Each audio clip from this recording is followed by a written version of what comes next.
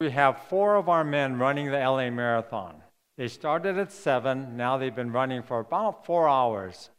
I'd pray for them, but I think if they're still running, they probably need a taxi more than prayer. But, we have 4 guys running. We have about a dozen people missing from church today because they're there, either relatives or supporting them. And it's kind of neat. Pastor Corey's one of them, Matt Ong, Eric Hoxie, Brian Quach. They're over there. I guess they got there like at 6 o'clock, and they'll probably turn on about a 5-hour marathon time if they make it. That's exciting. It's fun. I have a lot of announcements, so I'd like to start you off by saying, inviting you, let's say, to take out your connection card. And this is a card that gives you the opportunity to connect with us. But especially if this is your first or second time here, we'd appreciate you filling this out to whatever degree you like. And there's questions or, let's say, items on the back if you'd like to communicate with us. And while you're doing that, let me share some important announcements. Know that in the foyer right here at the Presto kiosk, that's when you go out and go to the right. Right there on the table, there are a couple of things. One, there's an Easter devotional. It's called Preparing Our Heart for Easter. And basically, it'll be for starting tomorrow. If you'd like to follow along, they're each day, individual days, there's a very short scripture to read, some questions for you to think through, and that's just so we're trying to prepare our hearts for the celebration of the resurrection. Each Sunday, I'm going to have a new sheet available for you, and they're very short. I mean, when you look at the paper, it's only, I think it's about 1 inch, the text and just the things to consider, and so it's short, but it's something to keep our minds and hearts moving forward toward the resurrection celebration. So that's on the table out there. Also on the table out there is a sign up for our 30 plus versus 29 and under basketball game. That's going to be March 6th. So that sign up is out there, so keep that in mind. Also out there on that table, there's a sign up for the men's potluck dinner. I'm sorry we didn't talk about this earlier, but we have this coming Saturday, there's a potluck for all men, all guys. Okay, and if you'd like to bring something, if you want to bring like something to eat, there's a sign up there and just let us know what you're going to bring. But if you don't have time or you don't want to bring anything, that's okay, just come. And so this is a time for a bunch of guys to get together, they get to know one another, and we're going to look at some things in the Bible according to a man's perspective. Okay, so this Saturday, 5 p.m., it's not in here, but it's 5 p.m., we meet in the social hall, and a bunch of guys get together. We're going to eat like a bunch of high schoolers. Okay. What else we got here? Tonight, there's a West Covina Bible study. It's not going to be at the Yee's home. Derek is a good husband. He's probably going to take Suzanne out to dinner because it's Valentine's Day. I'm going to be leading the Bible study in the social hall here. So if you'd like to come to the West Covina Bible study, it'll be here at church, 6:30. Also, today there's the gathering this afternoon. That's our college and young adult people. That's this afternoon at 4 o'clock. Let's see what else we have. Oh my gosh, this Thursday, Ladies' Night Out. Ladies, here's something for you. Thursday, February 18th, 7:30 to 9.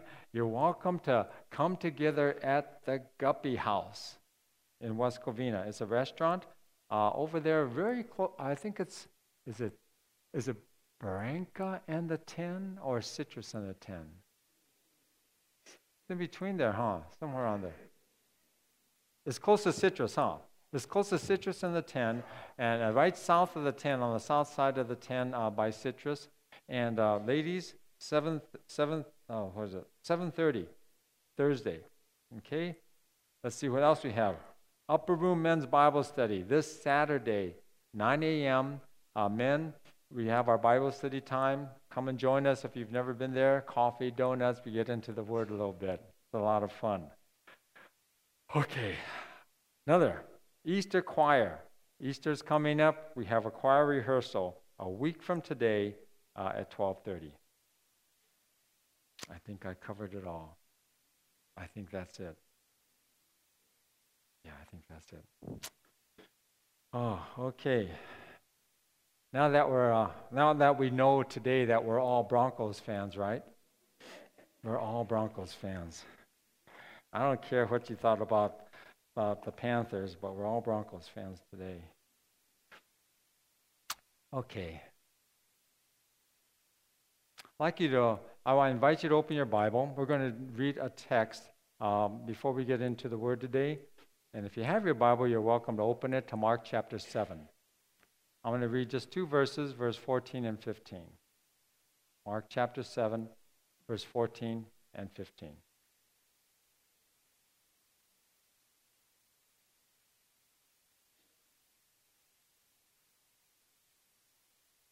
Again, Jesus called the crowd to him and said, "Listen to me, everyone, and understand this.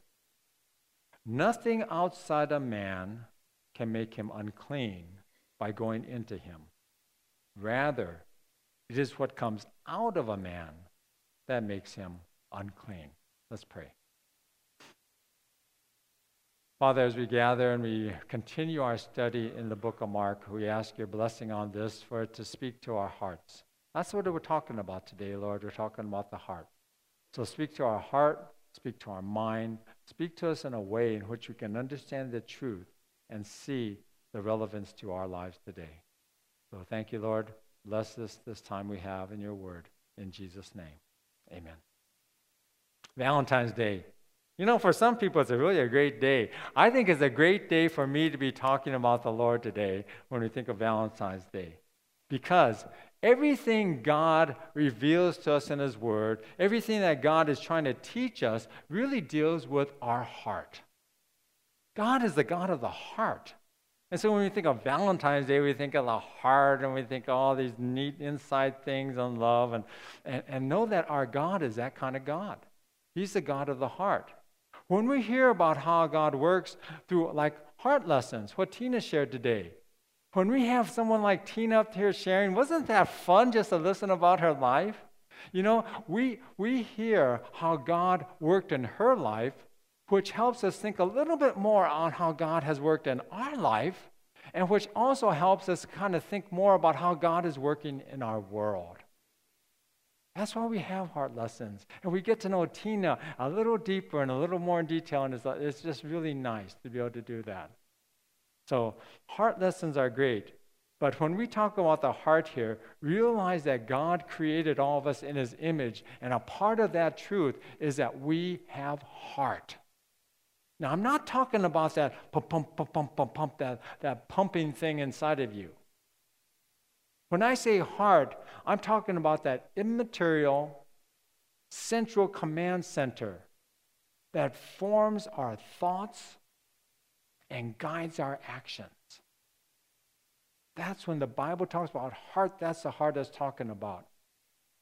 Now think about it today as you turn on the TV. Wouldn't it be neat if we can see the real heart of all the presidential candidates? I think every one of them would just be disqualified. Anyway, see, Jesus taught that it's not what goes into a person which makes him unclean. It's not what goes into a person that makes him unclean. It's what comes out. It's what comes out of us that harms us, that harms our world, that reveals a lot of things about who we are. He was referring to the heart, what comes out of your heart. See, this morning we're going to continue to explore this truth in the book of Mark, and we're going week by week in the book of Mark, and this week we had verse 7. And so I'm going to pull a few texts out of verse 7 and look at this. So we're going to look at the heart. And the first thing we're going to look at is the great deception. So look at verse 14 and 15, what I just read a little while ago, and let's read it once again and look at the truth that Jesus says. Again, Jesus called the crowd to him and said, "Listen to me, everyone, and understand this. Nothing outside a man can make him unclean by going into him. Rather, it is what comes out of a man that makes him unclean. See, this truth was taught by Jesus in response to the accusations of the Pharisees and the religious leaders of that time. What they saw, these religious leaders are kind of observing Jesus and his disciples, and they wanted to kind of trip him up. They wanted to find something to use against him. And they noticed that before the meal, that Jesus and his disciples did not do what all good Hebrews, Jews were supposed to do, and that is go through a ceremonial hand washing. They didn't do that. So if you didn't do that, that's something that was a really big no-no to the people back then. See, we have to understand that over the decades, over the centuries, that the Jewish leaders created hundreds of rules and regulations for their people to obey. So to be a good Hebrew, to be a good Jew, you had to obey them daily. And if you didn't, you were branded unclean. You were branded defiled. You were branded unacceptable for fellowship with God and unacceptable for fellowship with other Jews. So, if the disciples didn't ceremonially wash their hands before they ate, the food was defiled. Then that defiled food went into their body. And no longer was that person acceptable to God. See, this teaching wasn't from God. This teaching was from man. Jesus said, "Don't you see that nothing that enters a man from the outside can make him unclean? For it doesn't go into his heart, but into his stomach, and then out of his body." Yet when we think about it, our thoughts and really our laws in our society all center around what goes into us. And that is the great deception. That's the great deception. It's kind of like where society's always telling us garbage in, garbage out. Well, and sometimes that's true. But here we're talking about how God sees things. And God is saying, no, that's not really the source. Our society says to us, don't drink. Don't drink while you're driving. In other words, don't put that thing into you. Don't take drugs. Don't watch that porn. Don't put that Twinkie in your mouth. See, don't put these things into you. That's what our society is saying. But God knows that isn't the source of the problem. The source of the problem is the heart. That's why the Bible talks about the heart so much. Okay, I got confession time here. Don't tell my kids. I drank while I was underage.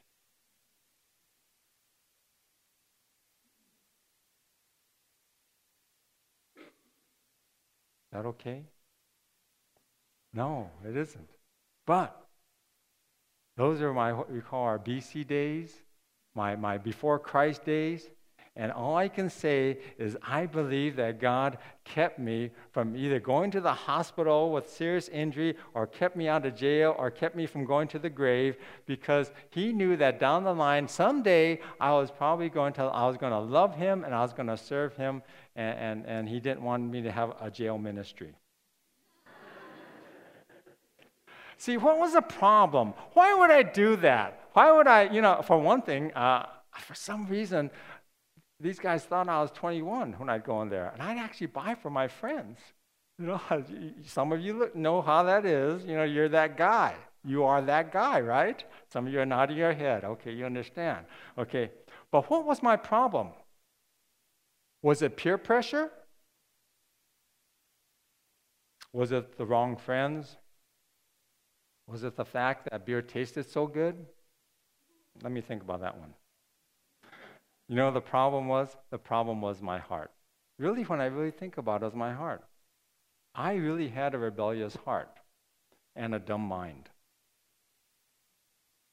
All the things I knew about the law, All the things I knew about driving while drinking, all the things I knew about my health, all the things I knew about respect for life, all the things I knew about honoring my parents, they never entered my heart.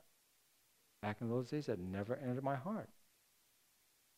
See, God, our Creator, tells us that the real source of our good or bad choices, the real source of our good or bad thoughts, the real source of our good or bad actions depends on the condition of our heart. So let's look at that. Let's look at the condition of the heart. Let's look at verses 20 to 23. Let's look at what that says. Jesus goes on in talking about the heart, and he says this. He went on, "What comes out of a man is what makes him unclean.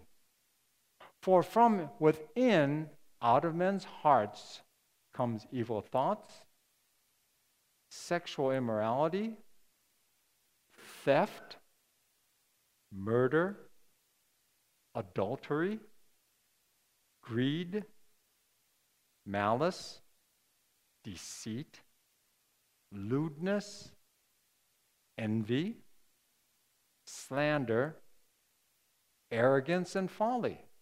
All these evils come from inside and make a man unclean." But if it's the heart which directs our life choices and thoughts, how did all that gunk get in our heart to begin with?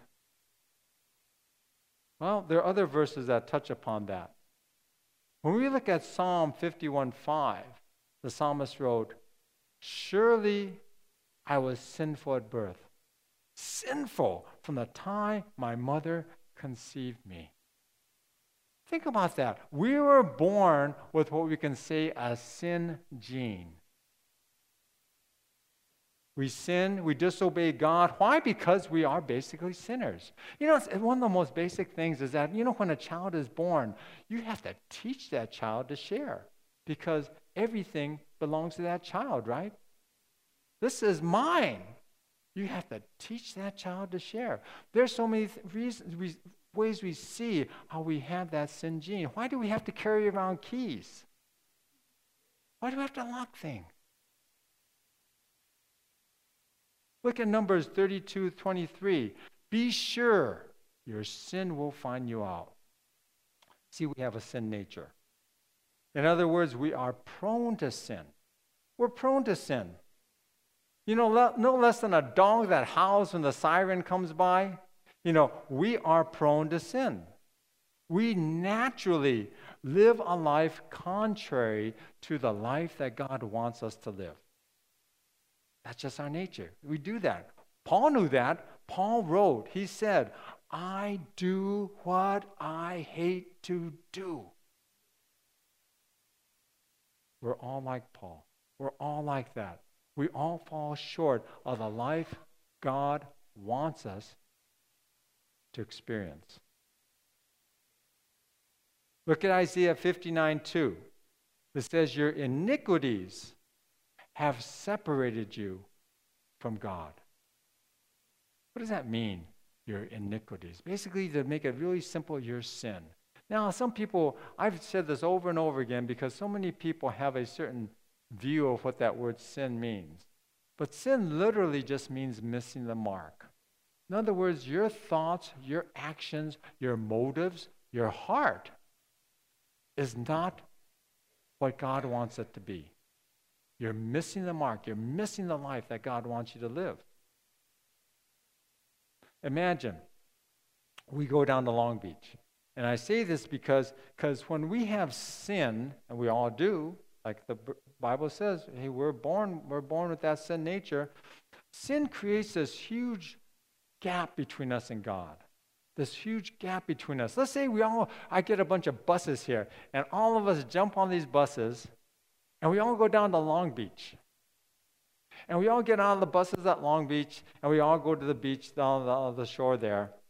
And I say, "Okay, everyone, see that out there, 26 miles across the sea, as the song says, there's Catalina Island. Take a running jump and try to reach there." Everyone, get back, start running and just try to make it to Catalina. I guarantee most of you will be farther than I go. I have a terrible jump. I'm terrible on that. But the bottom line is none of us will make it. Not one of us will make it. And see, that's how it is with sin. That's how it is with that gulf between us and God. None of us can possibly make that. We are all separated from God. That's how it is with God and us. Sin separates a sinful people from a holy God.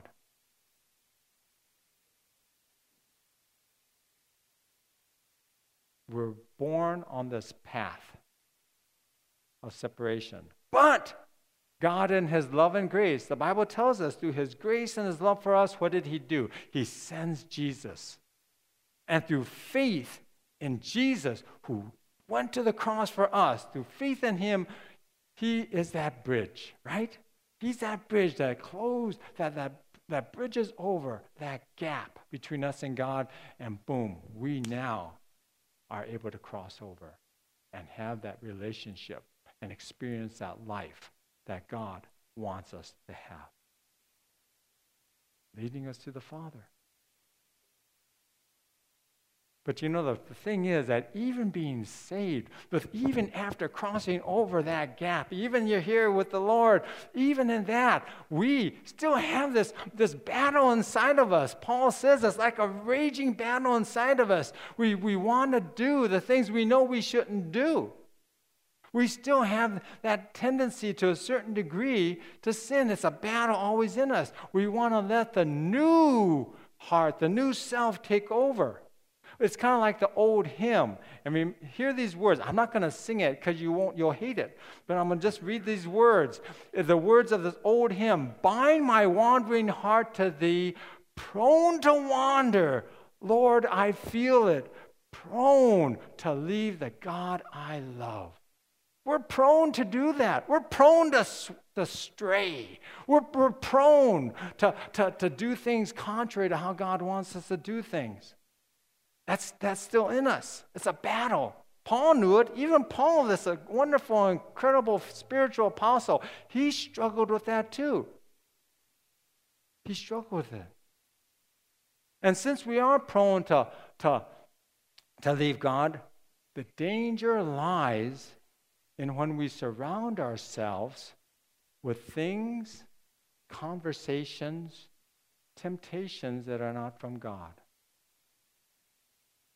Because we are prone, when we surround ourselves with the things that are not of God, what we're prone to do, we are more likely to do.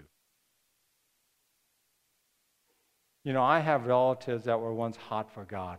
I have relatives that were really just hot for the Lord, you know, but now I would say they are like light years away from the Lord.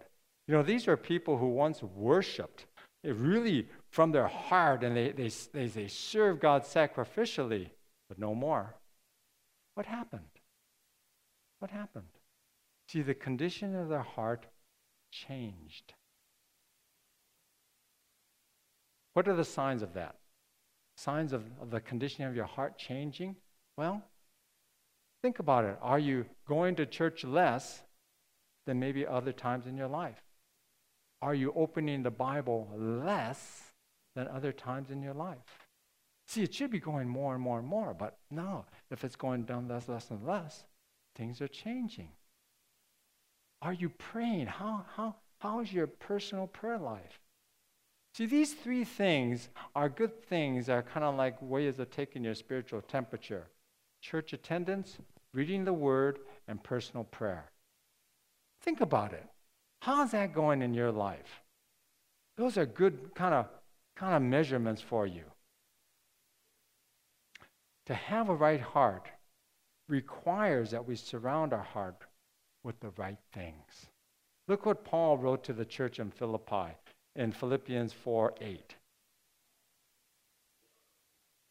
Whatever is true, whatever is noble, whatever is right, whatever is pure, whatever is lovely, whatever is admirable.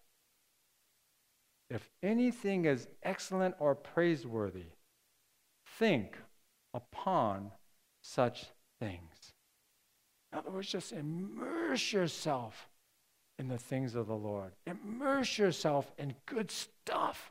And there's so much junk out there, and you guys know it. And it's right at our fingertips. But we got to choose to immerse ourselves in the things of God. And part of that is being here, right here. Right? Part of that is right here. This is almost like your power shot for the week, right? It shouldn't be that way, though. You should be trying to connect with God every day. But at least come here and in the family of God. Yeah, may God just speak to you and bless you as you come here. But we want to immerse ourselves regularly in the things of God. To open that Bible, to turn to Him in prayer, surround ourselves with things that build us up and feed our heart good stuff. We want to nurture that heart of ours. Well, let's talk about the right heart, though. We've talked about all these things, the condition of the heart and all that, but let's talk about the right heart. And to talk about the right heart, we're going to flip it a little bit. We're going to talk about how does a right heart look? And we see an example here right in Mark chapter 7. Look at verse 25. When you have a right, healthy heart. Look at 25. We'll start with this story here.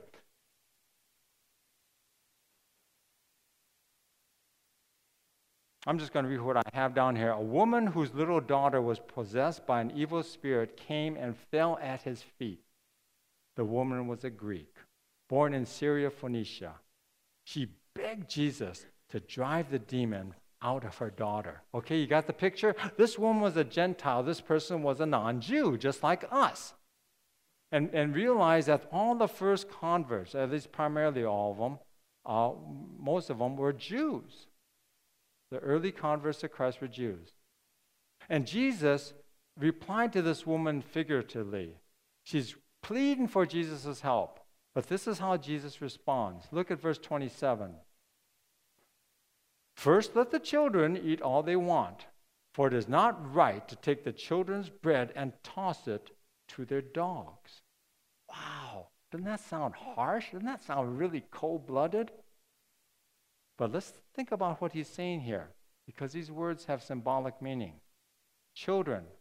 Children symbolically meant the unbelieving nation of Israel. See, the order of the salvation message was to go out first to Israel and then to the rest of the world. So that's one thing Jesus is saying. The children represented the unbelieving nation of Israel. Well, what was the bread? The bread represented Jesus' message and ministry. So the bread goes first to the children. And then later on, Jesus is saying, hey, later on, it's going to go to the rest of the world. Dogs, hey, dogs are the Gentile world, the non-Jewish world. But realize it's not street dogs. They're like your wonderful pet you have at home that you really care for. Here's this pet of yours under the dining room table, just waiting for a little scrap to fall. And the dog represented the Gentile world, waiting under the dining room table. In other words, God's timing. Salvation was first offered to the Jews and then to the world. That's all Jesus was basically saying. But this mom, she would not take no for an answer. So in faith and desperation, this is how she responds to what Jesus said. Yes, Lord. But even the dogs under the table eat the children's crumbs. So Jesus, seeing her heart and faith, wow, he replies to her and says this, for such a reply, you may go. The demon has left your daughter. She went home and found her child lying on the bed and the demon gone.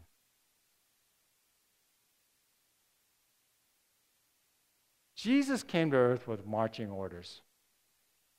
What I mean by that is Jesus, when he started his ministry, he had a pretty strict timetable. He had a pretty strict timetable of where he had to be, what he had to do, and when he had to do it. But in this case, he was touched by the heart of this mother, this heart that cries out from this mother. He was touched by her, and the Lord goes with the leading of his own heart. And what does he do? He changes. He breaks his own plans. He breaks his own rules and blesses this woman of faith. So what does this tell us?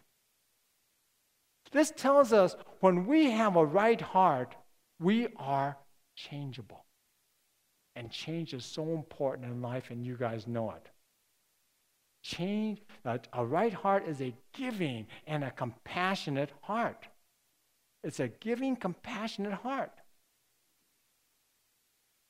A right heart can make a self-centered bachelor into the most loving, sacrificial husband.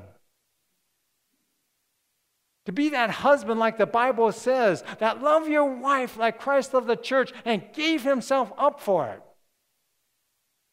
A right heart can make loving parents. A right heart can make a compassionate boss. A right heart can make a servant like pastor.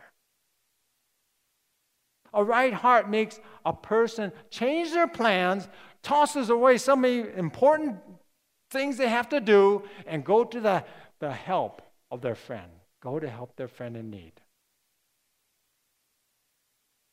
See, a right heart pushes us beyond what we want to do and makes us more like Jesus in our world. That's why God wants us to have a right heart. A right heart loves and is boundless in what it's capable of doing. That's why Jesus can talk about things like, hey, if they want your shirt, give them your tunic. Hey, if you have to walk a mile, walk 2 miles. How can he say that to us? Because he's hoping we're going to have the right heart.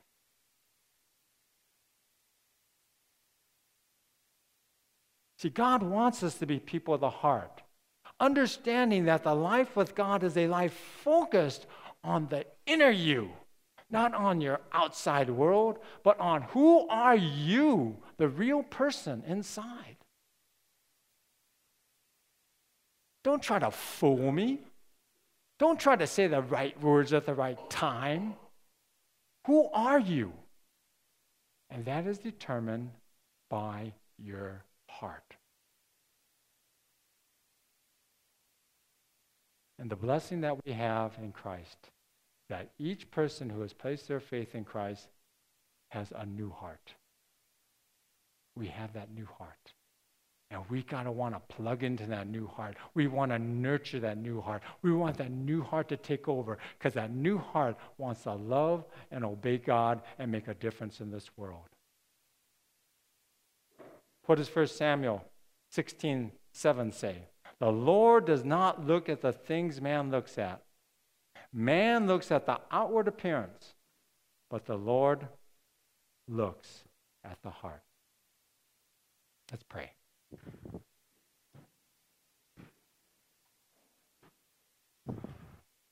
Father, we want to be real people. We don't want to be Sunday Christians. We want to be 24/7 Christians. We want to be Christians that move forward in our faith and forward in our love and forward in our compassion and forward in our service to you. We can only do that, Lord, when we have the right heart.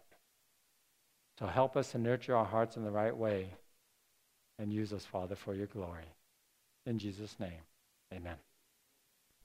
Let's stand for our closing song.